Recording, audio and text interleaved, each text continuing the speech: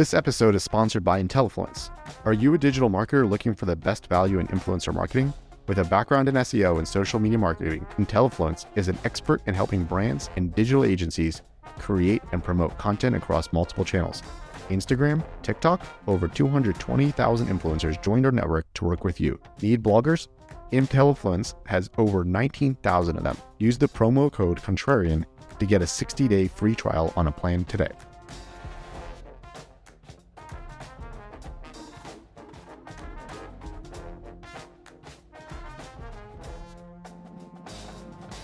Hello and welcome to another episode of the Contrarian Marketing Podcast, where we give you ideas you might not be thinking about. Today, we're talking about the risks and rewards of influencer campaigns. Before we jump in though, Eli, have you heard about Samsung threatening Google to not use them as the default search engine anymore on their devices? Yeah, I heard about that, but I feel like it's just posturing and they're looking for another deal. But in the article is talking about that. Did you see the insane amounts of money that Google pays Apple and Mozilla Firefox to be the default search engines there? Google's really paying to play. And if they open that up and now Bing can pay to play, that will upend the entire world. Google is absolutely paying to play. They pay Apple a bit over $20 billion. So we're actually going to see if that lump sum is steady this year or not. I'm curious. And supposedly, this is already 5 years ago, but supposedly they paid Samsung $3.5 billion. Now, Samsung has just a little bit less market share than Apple. I think it's about 27% when it comes to smartphones. So, big price difference. That must mean that there has to be at least a 2x multiple for Google, maybe 3x multiple coming out of this deal. So if they pay Samsung $3.5 billion, that means it must be worth at least $7 to $10 billion for Google, unless they just try to block competitors for entering the market. Which one do you think is more likely? So here's the interesting point, and I just want to get the data here, but what do you think Google's percentage of market share is on desktops? 90, it depends on where as well, but it's just a globally average, I would say 90%. It's about 85 to 90. I don't know, we can trust. It's just Google it. But now let's think about what is Microsoft Windows market share of desktop computers. And one stat I got from investing.com is they have about 30% of market share, which I think is probably wrong. Statista has it at around 75%. So somewhere in there, Windows has a vast amount of market share. Statista is 83% of market share, which makes sense to me because they're competing only against Mac and a little bit of Linux, a little bit of Chrome, but it makes sense that most computers out there are running Windows. So on the computers running Windows, and I'm one of those people, and I know you're cool and you have a Mac, but on those computers running Windows, Bing is everywhere and Edge is everywhere. Edge is what they now call Internet Explorer. So many of those people, I don't know the math on that. We have to do what's 90% of 80%, right? Well, all those people are changing the default search engine from Bing to Google. So how damaging would it be if Samsung dumped Google? Yes, financially damaging, but how many of those people are going to be like, what the hell is this Bing thing? Or let's say Samsung does its own hybrid search engine, like the DuckDuckGo-ish kind of thing. How many of those people are going to be like, no, I'm going back to Google. I'm comfortable with Google. We also can't forget is how much of the world Google owns. And we're eventually going to do a big tech episode of how Google's got their, fingers into everything. How many of those people are going to try to log into, or they're going to Bing Google, they're going to go on Bing search engine for their Samsung device and find Gmail. And then Google's going to be like, did you know you're not using Google? And then they're going to switch to Google. So much of that's going to happen, or they're going to go log into their Nest thermostat and they're going to change to Google. Again, there's so many things people are using. They can use a Google Calendar. Samsung has their own calendar, but it doesn't sync as well. So all those things, I'm not as concerned. Yes, I think Google should be concerned because, shareholder value, and we're going to talk about shareholder value in this episode. I don't think it really upends the world. The biggest thing that, freaks me out is how many of my friends and colleagues that work at Google, former colleagues that work at Google, tell me that Bard was half-baked, that Google released a half-baked competitor to ChatGPT. That scares me more because the world is changing and Google wasn't ready. Yeah, I totally agree with you. It's really interesting because you can see, for example, that in when you compare Slack against Microsoft Teams, Microsoft's actually way ahead of the numbers that Slack pulls up, because Slack is a Silicon Valley phenomenon, but so many people who are not part of that tribe, I would say, they use Microsoft Windows or Microsoft products, and they use Teams because it kind of comes out of the box as a package deal. So it all goes to show, and I wanted to talk about this in the intro, how important some of these partnerships are in the in the business world. Whether it's really important or not, Google scrambled after Samsung threatened to drop them as the default search engine, and whether it's to get a better deal or something else, we can speculate about that. But it goes to show the importance of partnerships between companies. And today we want to talk about partnerships between companies and individuals who have a brand. And so we want to talk specifically, as a kind of a conversion starter, about the Budweiser scandal. So I want to quickly elaborate what happened here. In early April, Dylan Mulvaney, a TikTok celebrity with 10 million followers, got a custom Budweiser can with their face on it to celebrate their anniversary of their gender transition. And so Dylan posted that on TikTok, got a huge backlash from conservatives. Kid Rock, apparently still alive, recorded himself shooting Bud Light bottles and saying Bud Light and Anheuser-Busch. And other conservatives followed suit, including Ron DeSantis. And then on April 14th, the CEO of Anheuser-Busch put out a big statement on the website defending the campaign. So the company stands behind the campaign, and there's kind of like this backlash that happened. So that's kind of the setup of why I want to talk about partnerships between big companies and individuals who have a brand. And I'm going to pass it over to Eli as first mover. What do you think? Was it the wrong move, right move? Yeah, so first, I think, before we started, we discussed this word influencer. I don't like the word influencer, and I also don't like the word celebrity. I like the word individual brand, because I think that's really the challenge. Dylan has their own brand, and Bud Light had a brand, and now the brands have to move in sync, and that's always a risk. So, as we talked about in the intro, like Google has a brand and Samsung has a brand, and they work in sync. But let's say they went a different direction. Like, let's say, hopefully this never happens, but like we go to war with China. Samsung takes China's side, and we're America and Google's an American company. Those brands are now not in sync. And you watch like all the things that happened with like brands in Russia, tech companies in Russia, where they needed to like decouple from their country. They didn't get backlashed against their shareholders and against their employees. So I think that's the challenge. So when you think about celebrity influencers, they have their own brands. They're online with whatever it is that they do. And then you have a company that has a brand, and they need to be in sync. And there's a risk both ways. Let's say Bud Light did something that Dylan Mulvaney didn't agree with. Dylan Mulvaney will get the backlash of what Bud Light did. So those are just brands, and those more than individuals. Like, buyers of Bud Light are just buyers of Bud Light. They can't really impact the brand unless they do it in mass. Individual brands do have that risk. Just to go back on the recap what you said, so like I put up a poll on LinkedIn, just asking people if they were the CMO of Anheuser-Busch, would they have partnered with Dylan Mulvaney?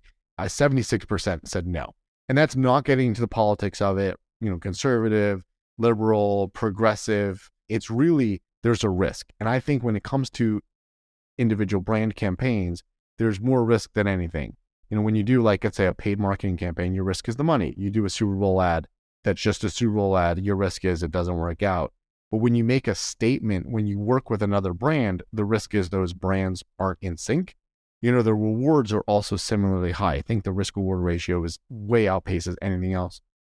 Probably the best example, and I can't wait to watch this new movie. Have you seen the movie about Michael Jordan and Nike? Not yet, but it's supposed to be incredible. Right. So it talks about Ben Affleck, Matt Damon. So it talks about like how Nike made this huge bet on Michael Jordan in 1984, and he was a rookie. And they put all of their budget into Michael Jordan. And the risk was, obviously, they lose the money. The risk was Michael Jordan, did something wrong. But the reward is they became the dominant athletic brand because of that. They could have advertised in the Super Bowl every single day and not seen those kind of returns. And they got these incredible returns. But of course, on the risk side, and companies didn't work out for. And it's not only, this Dylan Mulvaney example. Like, I think this happens over and over again. A couple months ago, we were talking about Kanye. Adidas is partnered with Kanye, and Kanye said anti-Semitic things and did all sorts of other things that now reflected on whoever he was partnered with. And if they didn't dump him, it backlashes on them. And Kyrie had the same thing with Nike. Like Kyrie said things that the public didn't agree with, so now that reflect on Nike. So those are always the controversies. So should Bud have done this partnership with Dylan Mulvaney? I think the deeper question is, are companies required to have corporate and social responsibility for what the public believes is right? Or did they just have responsibility to shareholder value? So before I state my opinion, Kevin, what do you think? The honest thought is, I see where you're coming from, but I think the risk is actually smaller than it seems. A couple of reasons why.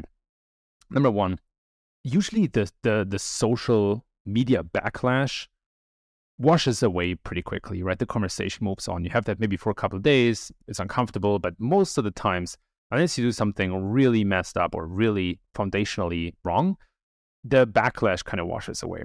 When you look at the data, these kind of positioning campaigns with celebrities like taking a stand and usually around inclusion, actually, I don't want to say they're lucrative. It's probably the technically right term. It's probably, but they turn out positive for most companies. When you think about Colin Kaepernick and Nike teaming up, I think that was in 2018. I might be off. Fact check me. Yeah. But that's a good example. Like ever since then, the stock price has significantly increased. And it's not just because of that partnership, but Nike did a great job collaborating with known people of color like Kaepernick or like Serena Williams.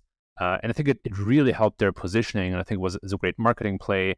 M&M put out this campaign with the spokes candies, basically supporting women with a public campaign. And they also got some backlash for that. But they also saw their stock price increase, or basically Mars, the company behind M&M. So I think most of these campaigns actually turn out well. And if both the brands or the partners are not in sync anymore, I actually think that's an opportunity for companies to take a stand, positioning themselves according to their values. So if you look at Adidas and Kanye, Adidas was actually very quick about distancing themselves from Kanye and taking a stand and showing everybody, hey, look, we're not up for this. It doesn't matter if we had a partnership before or not. These are our values. And if our partnership is not in line with values, then we're going to distance ourselves. So I think that risk is a little lower, actually, and the reward is much, much higher. But when it comes to the corporate social responsibility, I think it's a very, very controversial topic, and it fits perfectly to this podcast. And my short opinion, because we've been talking for a while, is that this goes into both directions, right? You can do harm and you can do good. And I think doing good is respectable but optional. But doing harm is not optional. Like you have to do your part to avoid that. And that's where I think, for example, gas companies that create like these massive oil spills in the ocean, they have a responsibility to avoid that and to clean that up and to prevent it from happening in the future. But I don't think they have to. It's respectable, it's great, but they don't have to lean into the positive where they go out of their way to do good. I love companies doing that, but I don't think it's an obligation. I love this. And this is where we're going to have a contrarian marketing standpoint. I don't think companies are required to do good necessarily, because if you think about who's they, right? So like in this calculation, who's the they? So it's the founders. So they started the companies, let's say the founders of Google. It's the current executives, and then the rest, and I'm not going to count the employees, but the rest is shareholders. So when you say they, like who's responsible to it? It's like, a company spilling oil, that's a terrible thing. Are the shareholders responsible to pay for picking up the oil? The government forces them to do it, but on their own, are individual shareholders, do they have to pull money out of their pocket to pay for a mistake they didn't make? Are the founders responsible when they founded a company and have now left the company? Are they responsible when they didn't make the mistake? Or are the employees who did it, but they did it because someone else told them to? So like it gets murky. So that's where I think the law has to step in. So with oil spill, I think it's very clear in that we have a law for it. Now let's go to a different kind of company. Let's go to Google. Is Google responsible to make sure that their buses that they run up and down Silicon Valley, bringing employees to office, are they responsible to make sure that those are hybrids or electric power? I don't think so, right? Unless the government mandates them to do it, I don't think on their own they have to cost themselves more money, because that deprives shareholder values. Like I don't think the shareholders should be forced to do that unless they're told up front, like you're buying a company and this is their values and this is what you're going to get out of your returns. I don't think they should be required to do that. So I think it really comes down to like, who is making these statements? Like, again, if you and I, each of us are our own individual companies, should we be required to fund our own, do things that are supposedly right that we don't agree to? I think that's the question. And I think that's the question, when companies step into issues where there's backlash, should they have even been going there? When a company does something and it causes losses to shareholder value, that I think is a good instance where shareholders would want to pull out and not invest in that company because they're not signing up for that kind of thing. That's my take. I think it's murky to describe who the they is and who has to be responsible. Again, unless there's a government organization that comes in and says, you're required to do this. As a company in our country, you're required, let's say, again, going back to the example where horribly we go to war with China, where America would say, Google, you're an American company, you have to stand with American troops no matter what. And Samsung is on the other side because of the reasons they chose to. So now you're going to be opposed. Unless the government forces a company to do something, I don't think companies should be forced to do something. Because again, it comes down to founders, executives, and shareholders, who the they is. I think I broadly agree with you, but there is one point where I see it a bit differently. I think it depends on how the company positions themselves, right? If Google says, look, we're super environmentally conscious, we research to avoid pollution and all that kind of stuff, we're doing all these things for the environment, and then they use gas-driven buses that pollute the environment, then I think they have a responsibility to change something. But if they don't do that, then I don't think they have a responsibility. Maybe the makers of the bus have a responsibility to change something about the environment if they care about it. I agree with you that when it comes to forcing companies, that's something that only the government can do. Or maybe large investors. There's, this whole game with equity and having a vote in the company politics and strategy. But when it comes to should they do it, it totally depends on the promise they make and the premise they operate under, right? So with Google, for example, the whole kind of do no evil positioning, which went away, by the way, in the meantime, that kind of, in my mind, closed some doors and it worked out perfectly to them. So I think companies have an obligation, they have a responsibility on both sides. They have a shareholder responsibility, which is super important. And they also have some sort of responsibility to be a good citizen of the world.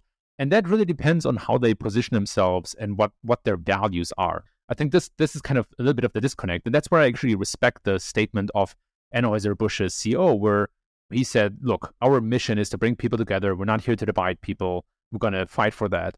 That even means that he did not even address the people who don't agree with the Dylan Mulvaney campaign. That just means he put out a public statement kind of telling both sides, look, we're not here to fight. We want to bring people together. That's what the brand stands for. If you don't agree with the campaign, then that's kind of your thing. But we're not going to even shun you. And I think that's a smart way to go about it. I don't know. You agree or disagree? I think they took an unnecessary risk. I think you're right or wrong, right? We're not going to weigh in at all on this is the right thing to do for the direction of the world. But it is a topic that if they were in tune with what their customers wanted, they would know that there would be backlash. They took a risk that there would be backlash from customers and it could harm shareholder value, which interestingly enough, it did not, right? So there's been this whole boycott against Bud, but their stock is just fine.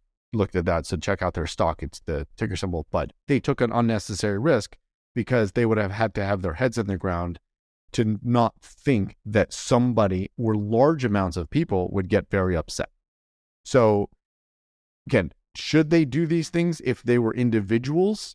That's up to them. But as stewards of shareholder value, I think that's the risk of influencer campaigns or celebrity campaigns or individual campaigns that you're now attaching to something else, and it could be potentially risky. And they're safe bets. So why don't we transition into how do you do this in a safe way and wrap up with that?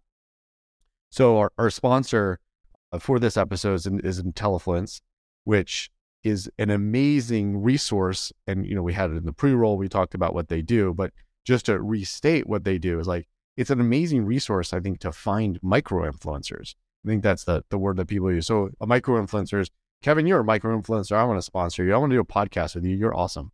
So a micro-influencer is somebody that has a brand platform. In Kevin's case, he puts something on Twitter and he gets a gazillion likes no matter what time of the day is. So getting Kevin to say something or link to something or talk about something, even for free or paid, there's upside to it. And I think micro-influencers is a great way to get what I think many brands want, is just in front of more people. So get in front of Kevin's audience, get in front of my audience, get in front of, our podcasting audience by buying an ad with us. We love that and appreciate it.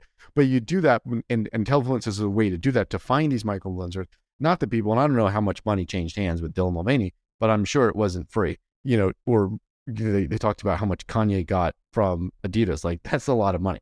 You work with these micro-influencers, you get in front of the brands, but if your micro-influencer screws up and gets arrested for a DUI, you're just like, I don't know, like, whatever. I got lots of people who like my brand. It's not my fault. So I think that's a good hack to get influencers to promote your brand, but without really getting the risk of that shareholder value. And it's not just Dylan Mulvaney. It's not just, Michael Jordan.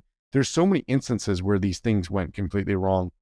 Every time there's a celebrity and they do something wrong, like I think OJ, before OJ even was tried with murder, he had a domestic abuse situation where Hertz had to drop him.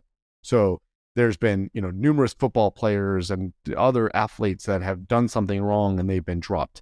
I think Tiger Woods lost some of his sponsorships when he had his issues with his ex-wife. So this happens all the time. But again, this hack to get in front of brands with micro-influencers, cheaper and way, way, way less risky.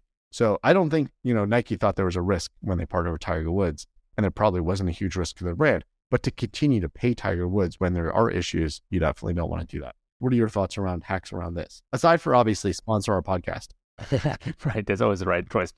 As I ran a couple of influencer campaigns, I think micro-influencers generally very underrated, very smart. One thing that I learned though is the best influencer campaigns come out of listening to influencers and watching influencers. I don't think that the Anheuser-Busch Bud Light campaign with Dylan Mulvaney was actually sponsored with money, but somebody sat down, like truly followed the person, understood that their gender transition anniversary was coming up and sent them a bottle. And I don't know if this is actually true, but I think that it was an organic posting without money exchange. And I think that's where so many brands are lacking and coming in short. Again, I'm working with a couple of companies, and some of them do influencer marketing to boost their content or the brand or whatever it is. So often are executives looking for a shortcut by just saying, who can we pay money? And then, they should say something that we want. But the better way, the much more efficient, sometimes free way, is to look at what influencers fit to our values and our brand. What are they talking about? And can we provide something, support them with something that makes sense in their narrative, that fits into what they have been talking about, what they have been posting? And let's just do it for them, or send it to them without any expectation. And then see if we maybe get a shout out. Or maybe they come back to us and say, you know what, I'm going to give you a shout out, but I still want money. And then you pay that money. But I think that's where the best campaigns come in, because then the influencer or the person with an audience doesn't have to make a detour, right? I always think about it as somebody with an audience. You drive on the street, and sometimes sponsored campaigns force you to take a detour or go a different route that doesn't really fit your narrative and your brand theme. And the best campaigns are those where it's just like another post, but this time it's sponsored and there's a brand involved, because it gets more engagement. It comes across as more on brand, and maybe authentic is the wrong word, but as more natural. So taking the time to listen and analyze is a big, big differentiator in the engagement you get from an influencer campaign, and sometimes even the money you pay. And you're right. You don't even have to give money. I mean, if you've ever gone to like a concert or a sports game where they give out t-shirts and people like battle each other to get a t-shirt, that's real. I love getting t-shirts from brands. I love sweatshirts from brands. Free software, like somebody gives you something. Let's say you get a sweatshirt, like shout out to OnCrawl. OnCrawl gave me a sweatshirt, which I love wearing. And everywhere I go with that OnCrawl sweatshirt, which, costs them $25, I'm advertising to their brand. So I happen to live in a place where I don't think anybody's any idea what OnCrawl is, and they're never going to buy OnCrawl. But just in case, they're getting $25 sponsorship off that sweatshirt. So I think that's something that any brand can do. I think it goes even beneath micro-influencer. You're giving out swag.